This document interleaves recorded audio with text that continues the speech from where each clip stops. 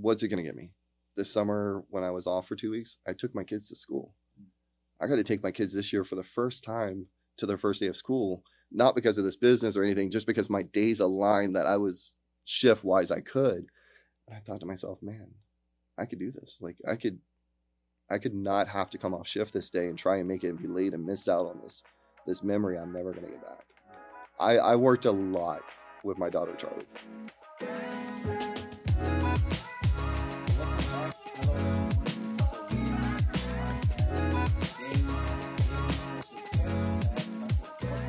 Thanks, Josh. Thanks for having me on. And as I was thinking in my head, you were talking about your emphasis on finding a great team, having great people to do life with, having great business partners. What does that look like for you? What are some of the things that you're looking for in a business partner, in a team, like when you're trying to accomplish something great or something significant as purchasing an apartment building? In a team, right? Like you got to remember, like everyone has values, right? Like you don't have 6 pitchers on a baseball team.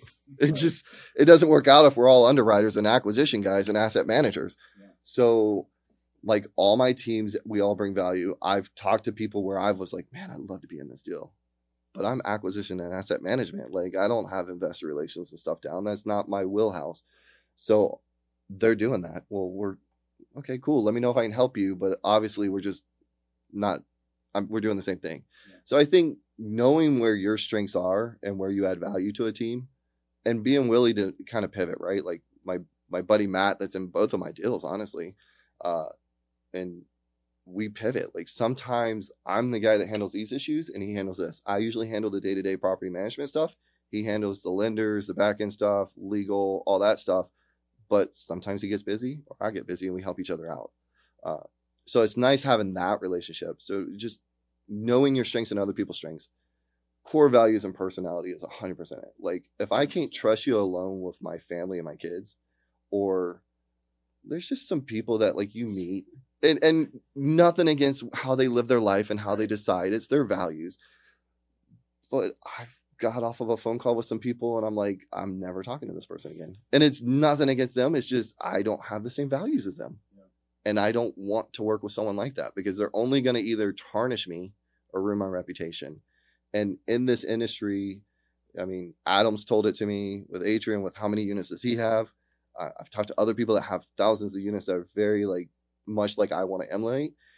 And they say the same thing. They're like, it just takes one bad deal. It just takes one bad deal to tarnish your name. And that's the biggest thing I want to protect. Man, that is so important. Can't stress that enough. The emphasis of a team and just aligning yourself with good people. I want to kind of switch over a little bit into more of your story and your journey as far as purchasing deals.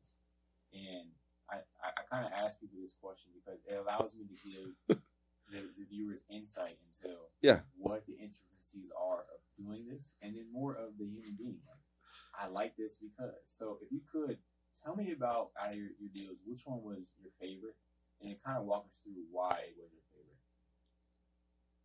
So, I mean, they're both my favorite because I only got 2, so it makes it easy. but I would say my second one, and it's because I learned so much. So when you start down this road, like you underwrite a crap ton, and I've looked at a crap ton of, and you have to because you don't know what you like and you don't know what you don't like. So it's kind of like dating, right? Like I mean, you went and looked at a property for me and you're a very stand-up guy and you kindly told me you will not allow me to buy this property, nor will you manage it for me. And I didn't care what the numbers were. I told the broker, if you will not manage it for me and you don't think it's a good property, I'm not even touching it because it was a very roughly ran property to be the case. But my second unit, my 24 unit, I had proof of concept. I had faith in myself as a business owner. I had faith in myself as an asset manager, as an acquisition guy. So it allowed me to come in that deal differently. But that deal is in Seymour, Tennessee, which is like 15 minutes outside of Knoxville. My buy criteria is Central Florida. So I can be home at night, see my properties, visit, because I'm a little bit hands-on sometimes. I'm not a micromanager, but like I like to have that ability if I need it when stuff goes wrong. And this deal came across my desk, and the first thing I said was, "No, not interested," because it wasn't in my criteria. And being the underwriter that I am, my friend goes, "I know you're not interested, just look at it and help me on my underwriting. That night I underwrote it for him again, looked at his underwriting, underwrote it myself. No way in hell this makes sense. Deleted the underwriting, underwrote it again. I had $50,000 from my HELOC in my bank account still. Called him up the next day and I said, me and you are partnering on this. We're buying it. I don't care if it goes over ask price. And we will figure out how to get the $700,000. And it was because the numbers fit, right? Like it was everything I wanted, but it was in Tennessee. It was a 2018, 2016 build townhomes. We bought it from the original developer. His market rents were like $850. You couldn't touch anything for under $1,500 a month. And he was excited. He rented one out for $900 right before we bought it. And it just had all the workings of what I want. I don't want to go gut renovate stuff. I just want to come in and put a good operator in there like you and say, take care of my tenants, treat them right, charge them market rent. That's it. Like, that's simple. It's easy for me. And that's what we did. So that deal, we negotiated a significant equity position for me and my partner over the other people who brought in the money. And talking to one of my friends that I requested the money from who decided not to be a part of it, he's like, you were a little greedy. I was like, I was a lot greedy. I'm not even going to lie. I in the sense of how much money we put to the table equity wise, yes, we were greedy. The numbers that my partners are going to get on the deal they're not passive, but they're JV partners on this deal. But I do most of the work. It's stupid. Like, we bought 2018 build for $100 a door, and it's fixing to appraise for like $170 a door a year later. So their money is very well taken care of, and they know they're in good hands because I have a proven track record and I'm a stand-up guy. And that deal allowed me to go in and negotiate. Like, when that guy said, I don't know, would you take less? The old me would have been like, oh, please, how do you come in the deal? The new me was like, where are you going to get 20% return on your money with a 5-year hold with an operator that you trust in a market like this? And a lot of uncertainties happen in this year. And this refi is hitting exactly where we underwrote it, which is nuts because rates were 3%. We underwrote a 6 or 7% in the underwriting. So to think about doubling your refi a year later was stupid, but no one knew where the market was going. So we were like, let's just be stupid and see what happens. And it's performing better than we thought. Man, that is so awesome. I think that's encouraging for people to hear too, because a lot of times once you kind of hit that first stride, it's like, okay, I gotta get uncomfortable again. I gotta go outside my market. Like that's a leap and that's a risk in itself. Having to go and say, you know what, I was only focused on Super Corner, but the numbers were so good. I'm going to take a shot with somebody I trust, somebody I have a relationship with, and go and knock down this deal in Tennessee. It was a simple deal in the sense it met my criteria, just was in a different market, but it was such new construction that some of the issues that I was concerned about, I don't have to worry about. So it hedged that headache. The reason I pushed myself to do it was as I grow, I've had to let more team members come in. I've had to have more property managers. I've had to have more legal team and just people that I never thought I would have in my life that are friends. They're not even people I work with, they're friends. And what going outside of my market did was it allowed me not to go to the property on a regular basis. It allowed me to put faith and trust in what people are saying and hold them accountable. It allowed me to see that as I grow, I can grow and put team members in place to do the things that I'm doing now. So in the back end, that's one of the reasons I said yes. I was like, if I'm ever going to grow, I have to be able to not be there. Absolutely. And think about it too. Another thing that you've done is you've opened yourself up to more markets. So yeah. Now if one happens in Knoxville or Nashville or Chattanooga or, say Georgia, and you have the same basis and what you look for in a deal, you're more inclined to say, you know what, I just took down one in the Southeast region that was a few hours away. We did great. My investors are going to double their money. Yeah. Like you said, you're basically doubling their money in 2-3 years. Where else can you find that other than real estate? And now you just have the confidence and the credibility to say, hey, this is what I've done on my last 2 deals in the last 2 years. I can go do a third one here. It's a unicorn, like 100% unicorn, I call it, because like you don't find those deals on a regular basis. But I will say this, when you get your buy criteria down and you get your values and what you want down, when that unicorn comes across your desk, both times it happened, like a deal that I was like, this is my deal. It's too good to be true. I'm doing it. Like it's just different. Like when I've offered on deals that I'm like, okay, we'll see what happens. Like it's different. But when I know, like, yeah, I'm buying that deal because it fits everything. It's in my wheelhouse. This, for some reason, it's meant that I'm supposed to be a part of this.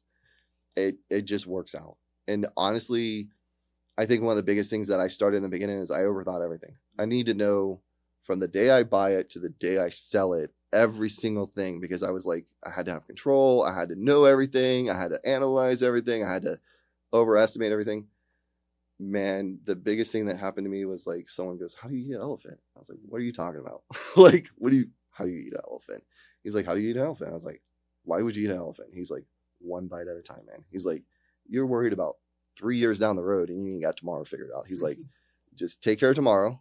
And then that issue will come up and you'll figure out the next one. And he goes, then you'll be looking a week out. And it's been a godsend to me. Yeah. What would you say, in your opinion, with that being said, and that piece of advice, what's one thing that investors or people looking at deals, what's one mistake that you hear them make? What's a common misconception they have about markets, about buildings, just investing in general? What would you say that you've seen on your end is their biggest misconception? That is easy. I mean, it's so true. We live in that culture of social media. Because everyone on social media is like, I got 1,000 doors. And he's put 50,000 into like 2 or 3 syndications. And like, nothing against, that's your hard-earned money and you put in a deal. But like finding the deals in the GP side, or finding the deals in acquisition and asset management, and even investor relations where you're dealing with investors and explaining to everyone at their level, right? Because everyone's different in their level with knowledge. Absolutely. And then working with different people, it's not easy. And if you think you're going to get in this job and go fly a jet and you're doing that in 2 or 3 years, you're probably doing something wrong. And I don't mean that unethically wise. I just mean long term, it's not a solid foundation. So it's not easy. It's hard. You're going to have days that you second guess everything. You're going to have days that you call up a friend and you're like, I screwed up. Like, I called partners in the Gainesville deal because we got tight on funds. We underfunded from the beginning and we didn't have enough capital from the beginning to do what we needed to do. And I called them up, and it was the worst feeling in the world for me to get on this call with people that trusted me with their money and go, we're not going to make the mortgage payment next month if we don't do something. And I knew what the answer was, but I was afraid they would think I was a failure and I screwed up. And they go, okay, well, how do we fix it? And we found out a solution working together, and we executed it and back off to running. And now we're completely solid and everything's fixed. But I think a lot of times when you screw up, you don't want to tell your teammates. You don't want to tell people. You don't want to. I mean, how many deals did you look at in Tampa for me? And I've bought jack shit in Tampa. And it's not that I don't like Tampa. It's just it's not working out for me for what I want. I think you have to admit that there's going to be bad days. There's going to be hard days. There's going to be struggles. But when you have those good ones, like, they're good. And the bad days too, like, I've lost out on deals. I mean, you've talked about some management issues I've had with people. And then I was driving home with one of those management issues. Like, I was furious that day. And I'm pretty low key, like, level headed. And I thought to myself on my 2-hour drive home from Gainesville, I was like, this sucks. I just lost a lot of money, but wow, like, I still like this. I'm still cool doing it. Yeah. And that's when I knew, like, this is what I'm going to do. Yeah. That is so important because, again, we just live in that day and age, social media. I see a reel. If you want to have this, you need to do these 3 things. I'm just like, oh my goodness. Like, you do. To an extent, you're right. But yeah. It's so much more than that. You know what I mean? And it is challenging at first, and as you continue to do it, you get better. Yeah. So it does become easy or easier, if you want to put it that way. But like you said, it's just there's so many bad days that people just don't discuss. It just seems like everybody just crushes it. You know, when you stroke a check for $50,000 of every money in your piggy bank for an earnest money deposit, it's scary. But I knew contractually I could get it back. Yeah. But we had to wait on appraisal to come through, and we didn't have a finance contingency on the deal. We're waiting. We thought it was going to come through. It came 3 days after our escrow was like hard, which means you don't get it back. Yeah. I didn't have the heart to tell my wife what that meant because if the appraisal and like I'm out 50, that's our money. That's our everything me and my wife had. Yeah. And sometimes you have to take those risks, but you take those risks not being reckless. You take those risks being calculated. 100%. And that's, to me, that's an example of, you know what? I'm giving it everything I got. Yeah. If this does not work out, then it doesn't. But I'm going to give myself the chance to accomplish something great by laying it all out there. And those are the conversations that we don't see have as much. You know what I mean? That, hey, I just stroked my last 50,000. Oh yeah. There's $11.76 in Acorn's business account right now. Like, I'm very transparent about that with my friends and partners. There's $11.76 in the business account right now. I have not, and all the money that went in there, that went out, came out of my own personal savings. So, like, it's not. But going forward, man, like, what's it gonna get me? This summer, when I was off for 2 weeks, I took my kids to school. I got to take my kids this year for the first time to their first day of school, not because of this business or anything, just because my days aligned that I was shift wise I could. And I thought to myself, man, I could do this. Like, I could not have to come off shift this day and try and make it and be late and miss out on this memory I'm never going to get back. I worked a lot with my daughter, Charlie, and I didn't realize it. We paid off debt. We were doing the right stuff. When my younger 3 came along, stuff was happening. And I was like, I don't remember Charlie doing this. My wife's like, that's because you were working. And it hit me like, I can't get that time back with her. It's gone. Man, that is so profound. Again, just thinking about these real life situations, these real life scenarios that happen that, again, don't get highlighted and don't really get talked about. On that same note, it has me thinking as far as you're doing this for your kids. You were doing it. You're a firefighter for 17 years. You were able to accomplish two deals in the last 2-3 years. It was about this much equity. You made all these sacrifices, right? Your why is, again, for your family, and something that's still evolving that you're still trying to circumvent and find. And so my thought and my question to you is, in the midst of all of this, right? Yeah. At the end of the day, when you're looking back and you're saying, okay, I accomplished all these great things. I was a father. How would you want to be remembered? How do you want, not Acorn, but you as Chad Tucker, the father, the dad, the human being, how do you want to be remembered? What legacy do you want to leave behind? Why are you asking me the tough questions? I don't think you asked the other people these tough questions. But I mean, it doesn't matter. It really doesn't matter. I worked in the fire department and I put a lot in it. I made a lot of sacrifices, and I worked for some very good lieutenants, and they're gone. They're not dead. They're retired. And I was talking to someone, and they're like, oh, think about what you're giving up and what you could do for the department and all this other stuff. And I thought back, I was like, Kent Weber, Carl Long, who are they? I don't know. I was like, who's Tom Beasley? Who's Gary Spahn? They're like, I don't know. I was like, these guys changed the foundation of my life because of the time they put in with me and the stuff that they gave to me through the working with them. And they're like, I don't know. I was like, it really clicked with me. Like, it doesn't matter. Like, this big, I can have a building named after me or whatever. It doesn't matter. It matters the people that you affect. It matters the time that you spend. So I want to be known as a husband that screwed up but still tried, a dad that was present and wasn't perfect but tried and put his family as a priority in his life, and then someone that, like, everyone's like, you can trust him. He'll take care of you. Whatever he says, you can trust. And at the end of the day, if I can do that and be known as a good operator, a good husband, a good father, a good friend, I think I'm okay. Like, I would love to have tons of other stuff. Like I said, maybe take a couple private vacations a year, fly around on a private jet instead of having to deal with TSA. But if it never happens, it never happens if I can meet those goals. Man, that's beautiful. I love that so much. And I have no doubt that you will be all those things that you mentioned. Yeah. Because you mentioned earlier, being a good steward of what God has given you. Obviously, we're both firm believers in God and what He's done for our lives and who He is and our relationship with Him. But all those things will happen as a result of that. And I'm so excited to continue to see your journey and what you become. And I just have no doubt that you'll be successful in every right that you're trying to accomplish. So I'm just excited to be a part of it. Transition a little bit just to another discussion as far as what's helping them day to day. Okay. Who are some of the people that you're listening to or looking to for as far as podcasts, influencers, mentors? What's going inside of Chad to be able to produce this great, business and man?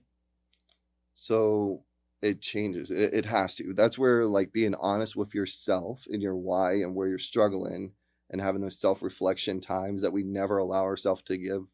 So I give myself time to self-reflect and go, where am I struggling? Why isn't it? So right now, this point in my life, I'm holding myself back. I don't know why. I'm still trying to get to the root of it. But so I'm listening to a lot of mindset stuff and just talking like this honestly and openly and transparently with people. So maybe I hit this aha moment of why I'm holding myself back personally.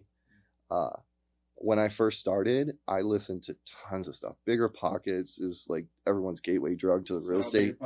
It's a good, I mean, because there's a lot of go-givers on there. Yeah. Okay. I joined a coaching program, and in that I found multiple people that were doing decent for themselves that I wanted to emulate. So like I talk to them on a regular basis, and I guarantee some of them I call and they're like, oh, let's chat again. But it's cool because they still talk to me. Right. But I just ask them like, hey, what do you think I should do? And they pour into me and give me advice. I listen to a lot of different things. I think 6-7 months ago, I was talking to a good buddy of mine, Matt Damon, with I think it's Broadleaf Capital is his group out of up north. And he was telling me that I was struggling. I was in like a weird spot in my life and I was unsure, and I started looking for shiny objects, doing other stuff. And I was struggling with personal mental stuff between job and all. And he goes, what are you listening to? And I realized I was listening to the radio all the time in my car again.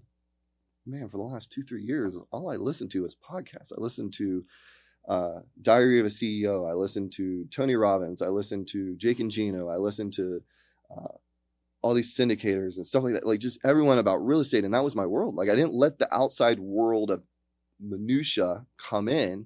And I just poured in that hour, 2 hour in my car a day with learning and good stuff. And I stopped that. And when he said that to me, I was like, yeah, what am I?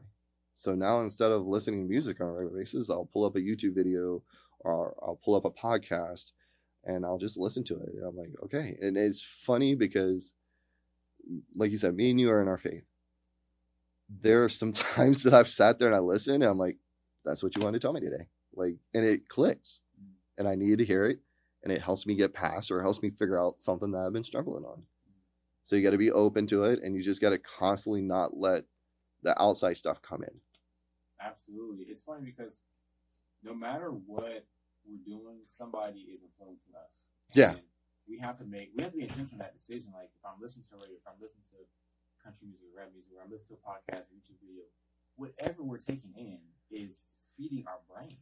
Yeah. And if we're not conscious of that, we'll just listen to whatever and it'll negatively or positively affect us. And so the fact that, again, you have those people in your coaching group that you can just call. I think that's like almost better than listening to anything is having the people you can call. Like when I'm driving long distance, I'm calling somebody. Like I'm gonna call Adam. Yeah. I'm calling my friends who, you know what I mean, just to talk. And sometimes you need to call them because they need to hear from you. They're just having a bad day and you just, yeah. Or sometimes you just need to hear a podcast. 100%. And what's funny enough is I'll share this story. Is I remember I was talking to Adam the other day about this. I'm like, dude, when you're like trying to be great and you're pursuing your journey in real estate, like people start to look at you a certain way and they think like you don't have real life issues or problems. Yeah. They start to think you're superhuman. And I'm like, I see what Adam. I'm like, dude, like the way, not that people treat him bad, but it's like people just think he doesn't have regular issues or anything going on in his life. They just think, oh, he's wealthy, successful. He just must be nice. You know what I mean? Yeah, they don't like that's still a human who has wife and kids who go through things.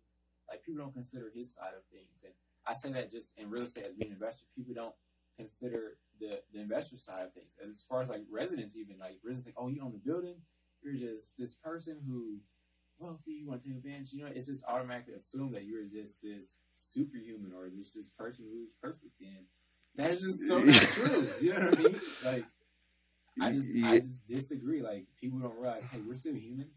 Like, we still have struggles at home. We still have medical issues. We still have. We're trying to run, like you said, a great business and take care of people and provide for others, and we're trying to do it to the best of our ability. I think what is easy when I didn't change my mindset and I didn't get into this role is I had a big victim mentality. Mm-hmm. Like, oh, I can't do that. Or, oh, well, you know, they're probably bad. They're probably just money's evil or whatever. And you make all these answers to yourself. But at the end, like I was on a podcast a couple months ago and they asked me, what do you think the biggest thing that's changed in me? I was like, the biggest thing I changed in me is like everything. I could be, if I wanted to be Grant Cardone today, I could. It's not who I am, so it's not going to work, but like I could. If I wanted to go live in Alaska, I could. If I wanted to, I can do anything I want to do. All of us can, but we tell ourselves these lies and we give ourselves every excuse not to because it's uncomfortable and it's not safe and it's not practical and it's not what mom and dad told you to do when you go get a college degree. And it's not, well, you're going to give up. Like people are like, you're going to give up on your pension. I was like, dude, I'm making more now in investments than I have in 17 years. Like the pension's not guaranteed. It's there, but it's not guaranteed. Yeah. So you're going different and they want to give themselves every excuse why they can't do it. So if it means they make it seem like you have something they don't or whatever, I did that. And now I look at these people, a buddy of mine that I worked for, I volunteered to work for him as an asset manager to learn. He owns a pool company. I'm sitting across from him at a dinner table when I first met him, and we're talking about me and a buddy about buying a small, like $600,000 thing. And they're like, he's looking at a $10 million apartment complex. I was like, he's syndicating. And he's like, oh, I'm probably going to own it my own self. I was like, what? So I was like, I got to know this guy. So I got to know him. 17 years he built a pool company. 17 years. His wife grew up the ladder of Lockheed Martin, and he's busted his butt. And everyone looks now and they're like, oh, it must be nice to have a house in Lake Nona. Must be nice to go buy an apartment complex. I was like, how many years were you the only guy at your company? He's like 5 years. He's like 5 years. And then after I hired my first employee, I took a pay cut. Man, see, that's again, we go back to that unseen work. People don't see the years of work that goes into brick by brick by brick, building something to say, you know what, I can buy a multi-ton building. I can buy a business. I can be successful. It's the work that nobody sees. And we don't talk about because it's not sexy. Like, no one wants to know that, like, oh, man, I was up all night with this, and then I had to do this, and then they don't care. It doesn't matter. No one cares. They don't. They don't know. I can think of a personal story that often gets told about myself, and I'm sure you have one of yourself as well, but a personal story of mine is that when I was in college, I saved $40,000. Yeah. That's crazy, by the way, because I didn't know what $40,000 looked like in college. It's funny because, like, for myself, I'm just thinking about how to people that sounds like such a crazy thing. To me, it was normal. But what people don't see is I never went to the bar in college. Like, there's 2 local bars in Winter Park. It's and kids. I've never stepped inside either one of them. My 4 years, I never went. But was that frugality or was that values? It was a little bit of both, honestly. But, you know, what I just saw is people go to college, they go out, and you spend $20, $30, $40 a night drinking, going to clubs, or whatever. It's just like, I know what I want to accomplish. I'm not going to do that. And you went to Rollins. Let's just put, he went to Rollins, which is a private, very nice college, and he worked his butt off to get there. So I'm not downing it at all. I went to a community college that was working full time, and I graduated with no student loan debt because, like, you have to make sacrifices and do things differently if you want to be different. Simple. It's realistically that simple. You're not where you're at buying a duplex right now because how long did you volunteer or intern here? I was interning for at least 8-9 months, but my mom was like, I'll do this for 2 years like that. Yeah, because you knew getting access. I asked that the night I was sitting at a bar at a networking event when the guys were like 2 separate guys, 2 separate times, not correlated. Both told me the same thing. I was like, thank God, way to beat me over the head with this. You know more than me, and these guys are very good off. Yeah. You need to just do something. Yeah. Well, that guy that had $10 million, I was like, how can I help you? You're busy. Can I asset manage for you? Because he had some stuff and he was looking at some stuff. So I was underwriting asset management for him. I got nothing out of those deals. But you know what I got? I got a chance to go through the whole purchase. I got a chance to stabilize an asset. I got a chance to go, okay, well, if I do this is what I got to do. And I learned, and I think back, like, people will pay $20,000, $30,000 a year for college, but you won't give up a couple hours of your day to go volunteer for someone to learn, or you won't pay a coaching program. And I'm not advocating that you got to go do it, but it worked for me as a tuition. but you'll go pay a college degree that will get you what? Like, I mean, I probably have $400,000 in equity because I spent $20,000 in a coaching program. I would have never gotten there. Never. 20,000 made me $400,000 in 2 years. oh, good. I mean, it's paper money, it's equity, but at the end of the day, it's my money and I did it. So, Can't beat that. so anytime you're going to invest in yourself. It sounds stupid. People are like, oh, you're just trying to get me to buy a program. Look, if that means you invest your Time and go work for Atrium for free because you see someone that wants to invest back in you, if you go get a coaching program, whatever you do, if you invest in yourself, it's going to be the highest return. Absolutely. That is simple as that. Invest in yourself. And keep doing it. For you. That means reading books, as weird as it sounds, talking with people, just, you can't stop, or else you'll start to get in that rut of those guys that are jerks. I have this equation that I tell myself every day is success, that the formula for success is consistent and deliberate actions over a long period of time. Yep. And it's like you said, keep doing it. It's what I have to do. I don't just do it one time. I just do it every day. My metaphor is I drop a little teardropper in a big 55-gallon drum every day. Yeah. And man, when I started underwriting, I was like, that's a big drum down there. I'm just doing a little, because I only had 30 minutes. Yeah. I only had $50. I only had whatever. So, okay, boom, a little bit.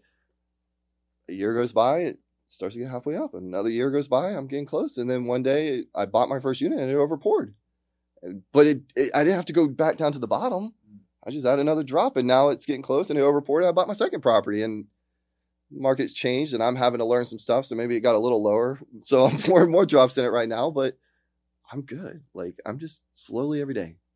I take care of myself, read my books, talk to people, grow, do the day. And it's simple. Like you said, like, oh, do these 3 things. It's simple for me. It's 3 things.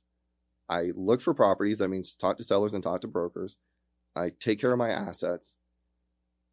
Those are my 2 main things right now. And then the next thing I need to do, which I'm horrible at because imposter syndrome and gremlins and all the other cool stuff, is I need to market. I need to tell people what I'm doing, but I'm afraid of giving up the firefighter identity or people going, oh, whatever. Like, I get text messages from family. They're like, how's my millionaire son? And I'm like, technically my net worth is $1 million, but I'm like, I'm good because I understand them. They're struggling with the fact that I'm changing the norm. Yeah. People, they're not the same Chad that they knew before. Yeah, I changed 100%. And I'm grateful my wife went through the change with me because I don't know if I could survive that. I definitely couldn't afford child support. But man, that is really good stuff. With that being said, final question for you. Gotcha. If you had to sum up your purpose in one sentence, what would you say it is for you? To leave the people I know better than I found them.